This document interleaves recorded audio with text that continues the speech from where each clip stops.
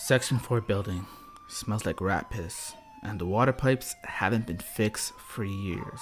The building is as tall as the CN Tower, just not as pretty.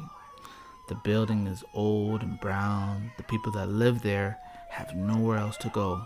Let's just say the people that live there can't afford a lifestyle they imagine for themselves.